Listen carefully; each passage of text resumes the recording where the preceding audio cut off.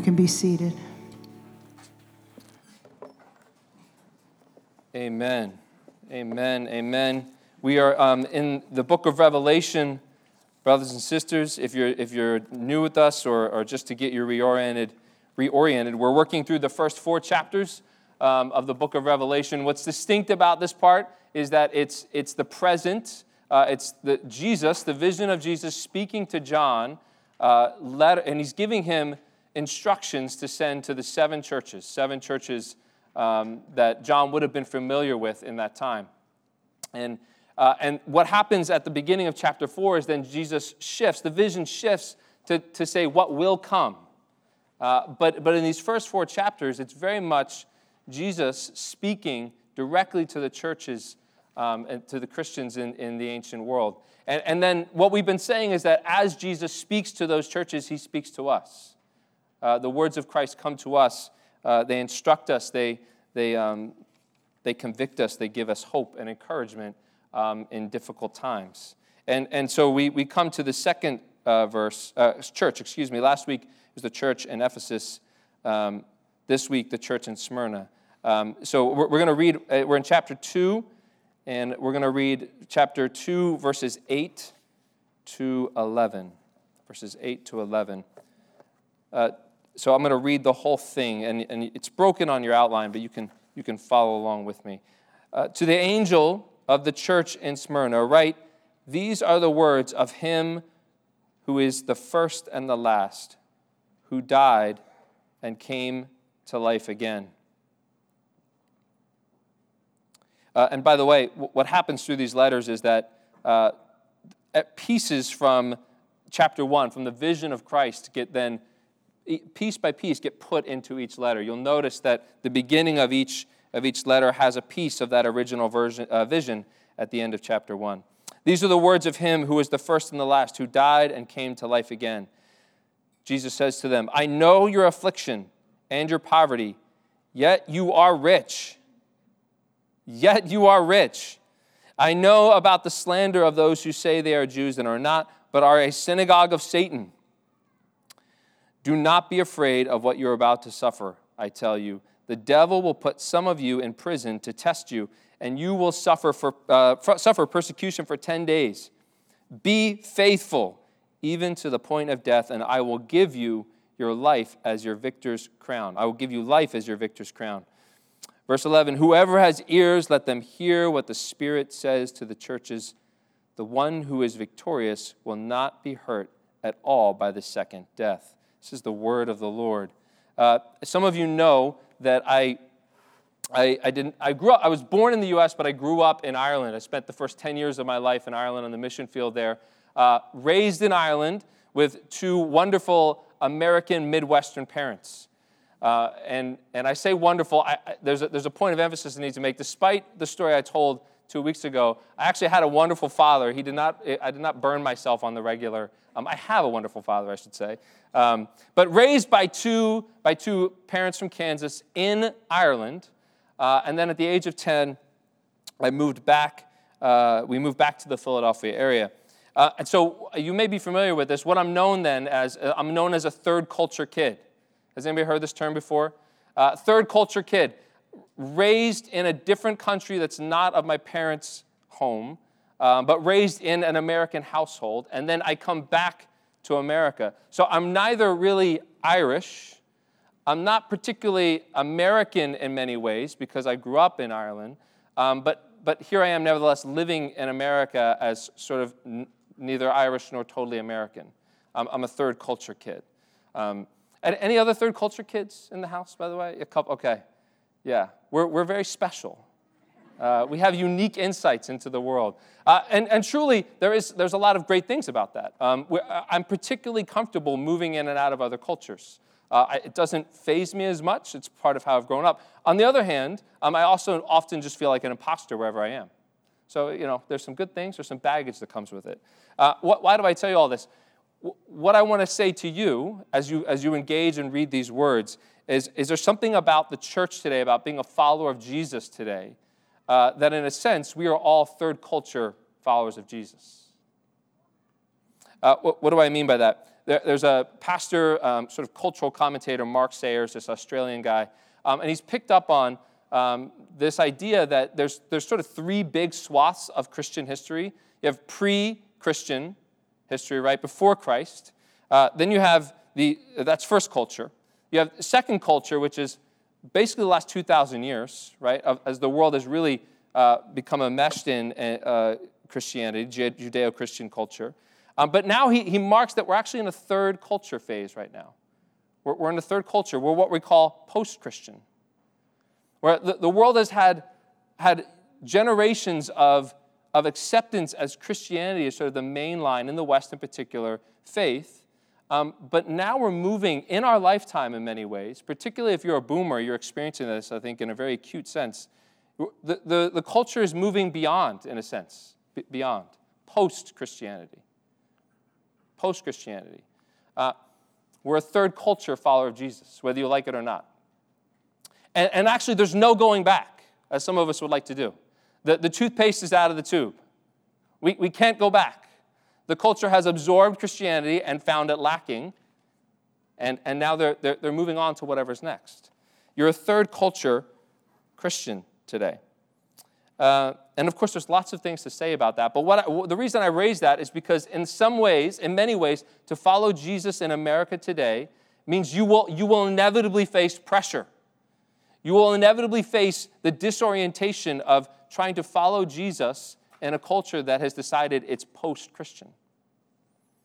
You will face affliction. And that's actually the word in verse 9 in the passage we read. I know your affliction.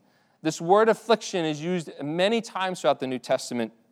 And what it literally means is sort of like a slow pressure, the squeezing of in a tight space. It's pressure, it's affliction. It's often translated as tribulation or anguish. And it's frequently used to describe trouble that followers of Jesus experience in the world. And so in this passage, Jesus is speaking to Christians who are facing this kind of pressure, this slow squeezing of the culture around them that wants to press in on them because of the life that Jesus calls them to live. And so the question for us is how can we live, and for them is how can we live faithfully under pressure? Even as the world presses in, even as the devil, as we'll see in this passage, is at work. And so we're going to look at this in this way. What are the lies that feed the pressure? And what are the remedies for those lies? So 3 lies and 3 remedies. We'll start with verse 8 and into 9. These are the words of him who was first and the last, who died and came to life again. I know your affliction and your poverty, yet you are rich. Smyrna was a well-known, prosperous city in the ancient world. It was called the Crown of Asia. It's actually still, where that city was, it now still stands as the 3rd largest city in Turkey today. They were known for their prosperity. They were known for their faith to the Roman Empire. And so the Christian way of life, in rejecting the way of life in Rome, upset the status quo in a prosperous city. This is something you don't do. You don't get in the way of people's wealth. You don't get in the way of prosperity. And you certainly don't get in the way of having a good reputation with Rome. And so the consequence of this is that the Christian community was under assaults. They were under pressure. And in fact, what we know is that their businesses, the Christian businesses, were often ransacked and boycotted as a result.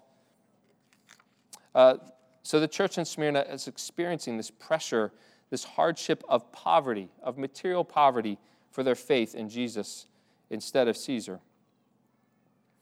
And so here's sort of the lie that feeds this pressure, the lie that stirs it up and gives it life. Their lack of material wealth marks them as poor, forgotten, and foolish. You can imagine the temptation that they would face. Why should we give up prosperity? Why should we give up wealth that would come almost naturally from living in a city like this?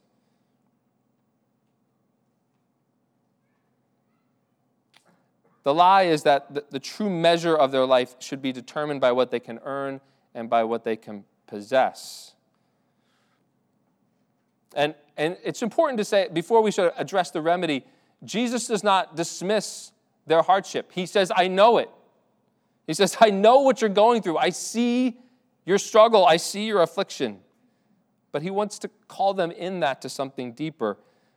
Jesus identifies something about them that's true that they may not be thinking about. He says, yet you are rich. Even though you're lacking material possessions and wealth, you are rich. What Jesus wants them to remember is that true riches come in life with Jesus. And what the scriptures show us is that your value is based not on what you possess, but who you belong to. It's a whole new reorientation to value in life. Ecclesiastes 5 says, whoever loves money never has enough. Anybody feel that way? If you feel like you never have enough money, it's probably because you love it too much, right? That's me. I could testify. Whoever loves wealth is never satisfied with their income. I have never been satisfied with my income. I realize I'm saying that in front of you at your employ. I realize that. But I've never looked and said, that's good enough. That's good enough. Always a little bit more, right? Rockefeller said, how much wealth is enough? Always a little bit more. A life that puts greatest value on the material wealth is not just simply materialistic, but you're actually possessed by your wealth. Your wealth owns you. And life with Jesus, life that treasures faith in him as greater worth than gold, is to belong to the one who is first and last, as it says in verse 8, who died and came back to life again. And that's why Jesus can say to them, because of who he is, he can say to them, I see your poverty, but you are rich. But you are rich. You belong to me, Jesus says, the one who gives you life. Think of the audacity to say that to people who are suffering in poverty. Yet you are rich. And it's a good reminder for us, brothers and sisters, as we think about the gospel and how we think about it here at Bridge, the gospel is always good news to the poor. The gospel must be good news to the poor. The gospel must be good news to those who lack. Not because there's nothing particularly holy about being poor, just as there's nothing in having wealth that is in and of itself sinful. But the good news to the poor is that the living resurrection hope that reaches down into their poverty, down into their hardship, gives them the power to live without shame, without fear, without depression, without guilt of being poor. And it's good news to the poor because it even gives them the resources to love their enemies, even if their enemies are the reason for their poverty. The gospel must be good news to the poor because of the one who gives life. This is a little bit of this is what Howard Thurman, and the quote you have there, is getting at. Howard Thurman's writing. He's writing to people. He writes to people whose backs are against the wall, as he describes it, the disinherited. And he describes the good news of Jesus in this way. He says, deep from within Roman oppression, Jesus projected a dream, the logic of which would give to all the needful security. There would be room for all, and no man would be a threat to his brother. The kingdom of God is within. The Spirit of the Lord is upon me because he hath anointed me to preach the gospel to the poor. The basic principles of his way of life, of Jesus' way of life, listen, the basic principles of his life cut straight through to the despair of his fellows and found it groundless. Jesus came to an oppressed people with the good news that their despair and being oppressed was groundless. Do you know how audacious that is? The good news of Jesus is so good that even living under oppression, you can have hope. By inference, he says, you must abandon your fear of each other and fear only God. Love your enemy, that you may be children of your Father who is in heaven. So the gospel is good news to even those who are poor. Yet you are poor, Jesus says. And does that not, brothers and sisters, convict us about what we truly treasure? Following Jesus in a third culture, challenges our relationship to wealth and possessions.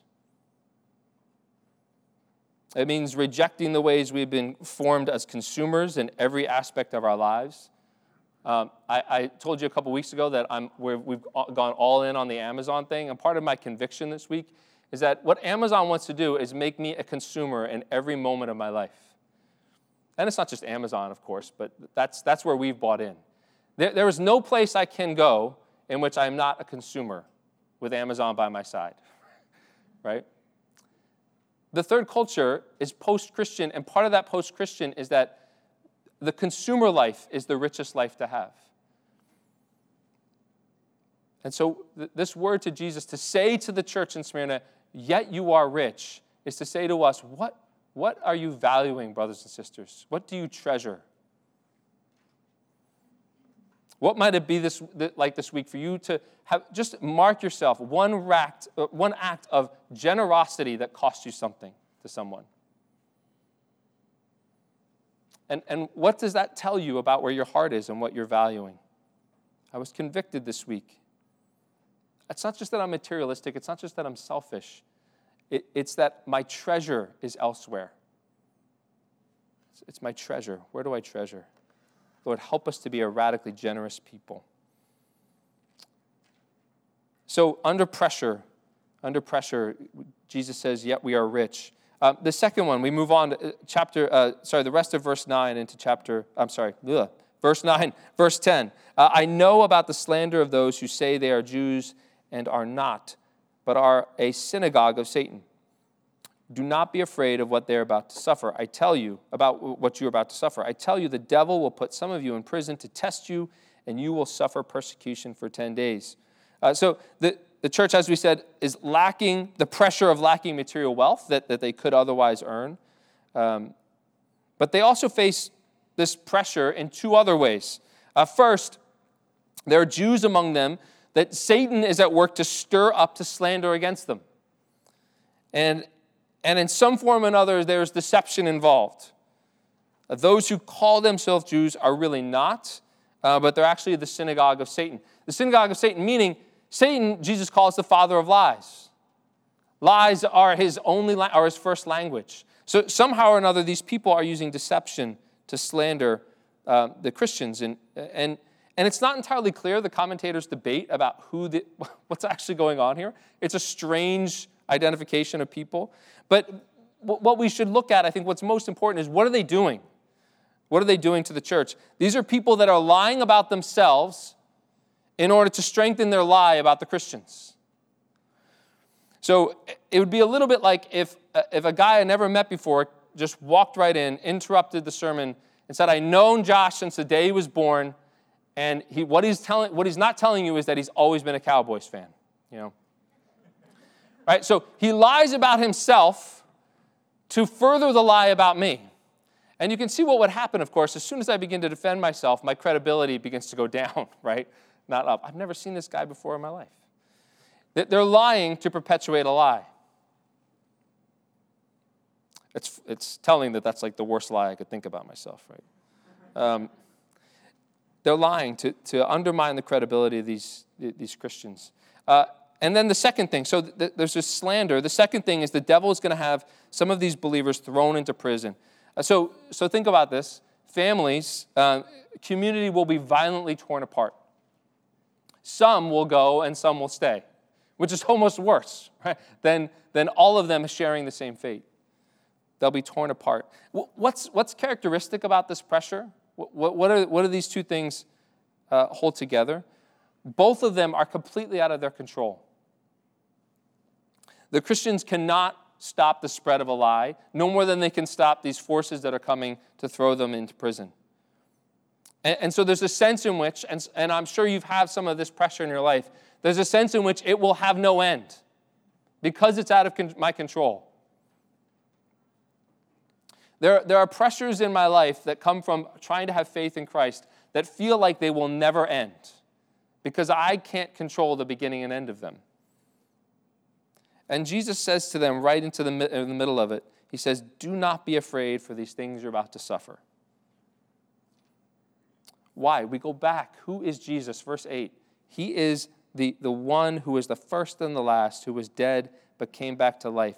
So we can trust that word from Jesus because this is not a chance. He's not rolling the dice with these brothers and sisters. He knows who the slanderers are. He knows the details of the imprisonment. He knows even the number of days that it will take place. Jesus' power extends over even these things in such a way that you notice he names it as a test, as a temptation to withstand. And you know a little bit about this, perhaps, if you've had an older couple, if you're parenting younger kids and an older couple will say to you, yeah, I remember that season. I know what it's like to go through that.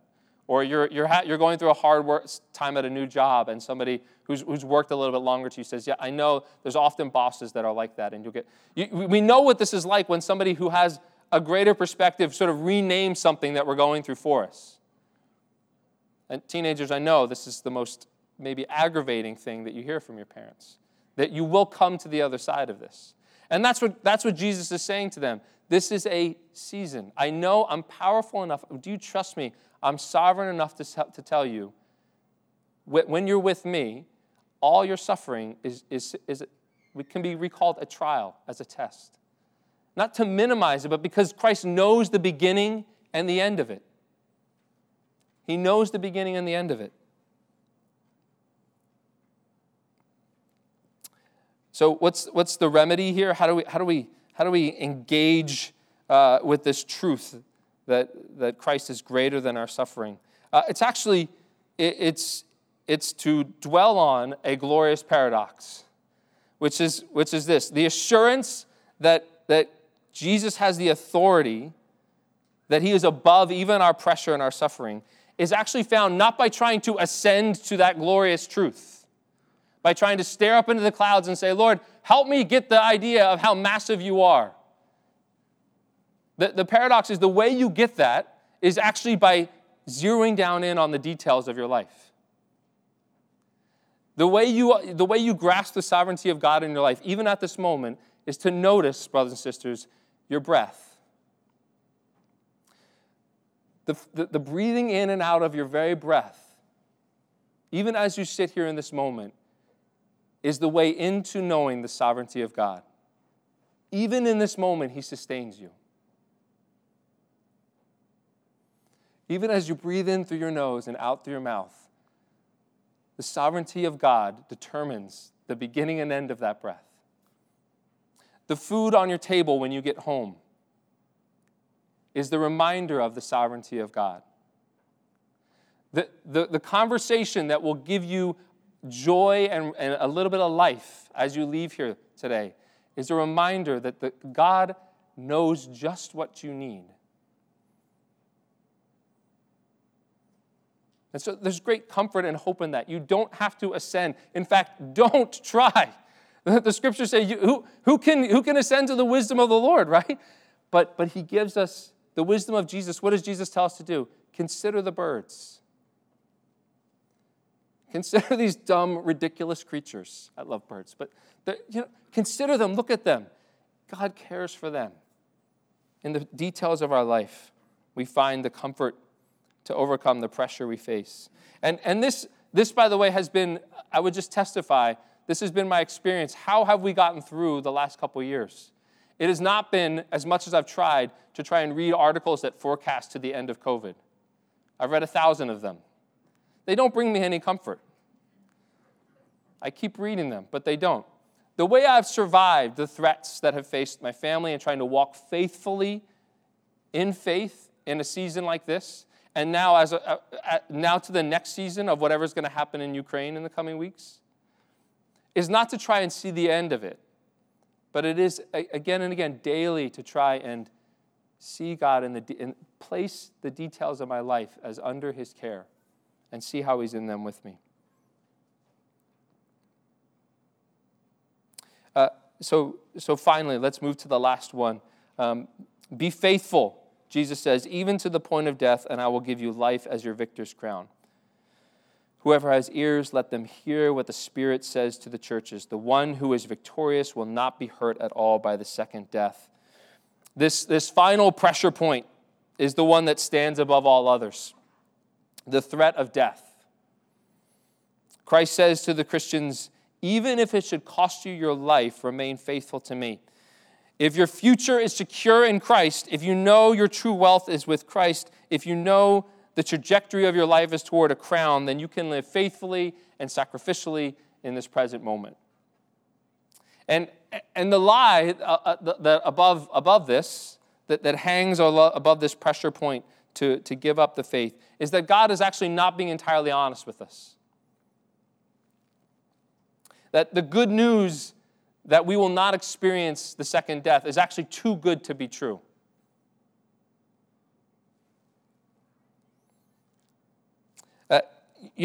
And this is very third culture of us, but I know this feeling. There's a certain amount which will follow Jesus because it'll help us be a better person in the world. But there are limits to that, right? Because death is an endpoint that extends beyond the trust of God.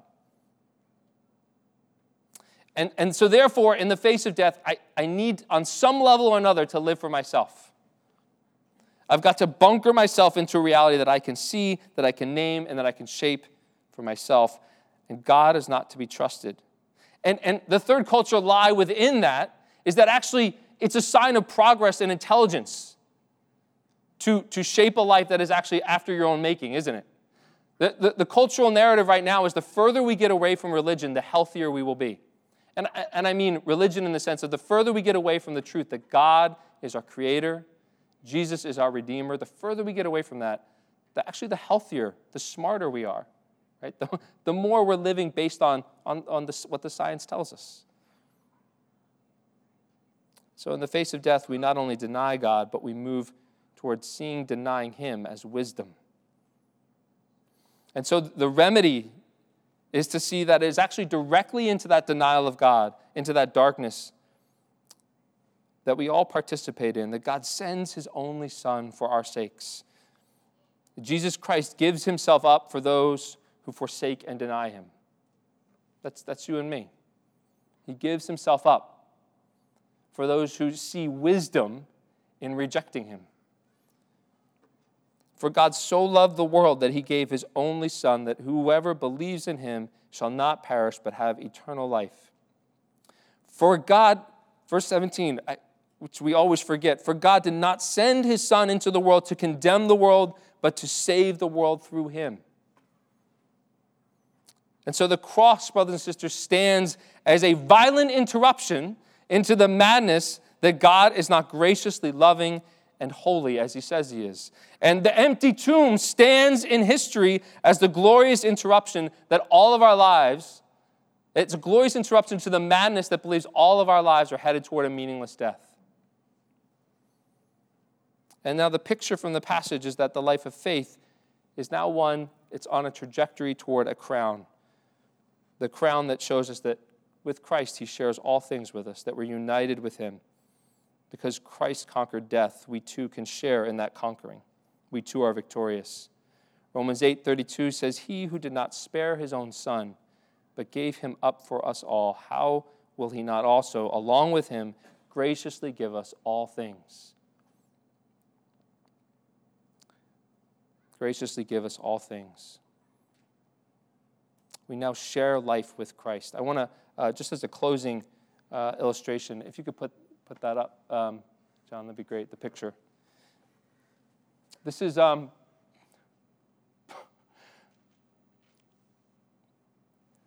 such a sucker for art. This is called Christina's World. It's by Andrew Wyeth. And it's a picture, it's a closing picture for you to dwell upon, to think about you're united, if you believe in Christ, you're united with him, you share in his victory. The story behind this painting is that there was a woman who actually lived in the house who had lost the use of her legs. And this is actually the woman looking up toward the house that she lived in. And what you need to know is that while it may look, for a long time I thought this painting was a picture of a woman in total desperation. But it's actually, if you know the story behind it, if you know that she has no use of her legs, it's actually a picture of somebody of great longing and love, because her home where she lived was really the only place she cherished.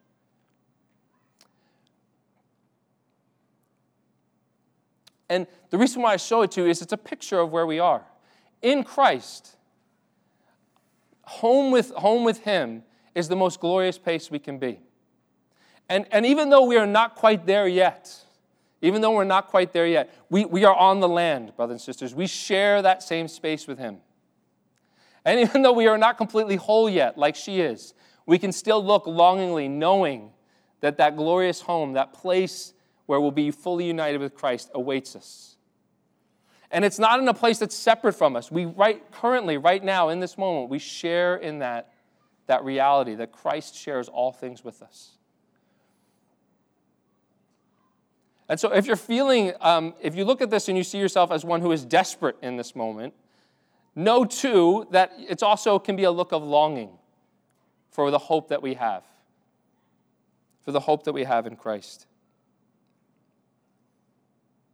The worship team can come forward. I would just offer you just a couple things as a way of hope and thinking forward. What does it mean for us to be a community that can be faithful under pressure? To be faithful under pressure in a third culture means that the question for our community is, will we do the hard things of faith? Will we follow Jesus into the hard places? Whether that's going to a place of extreme poverty and serving.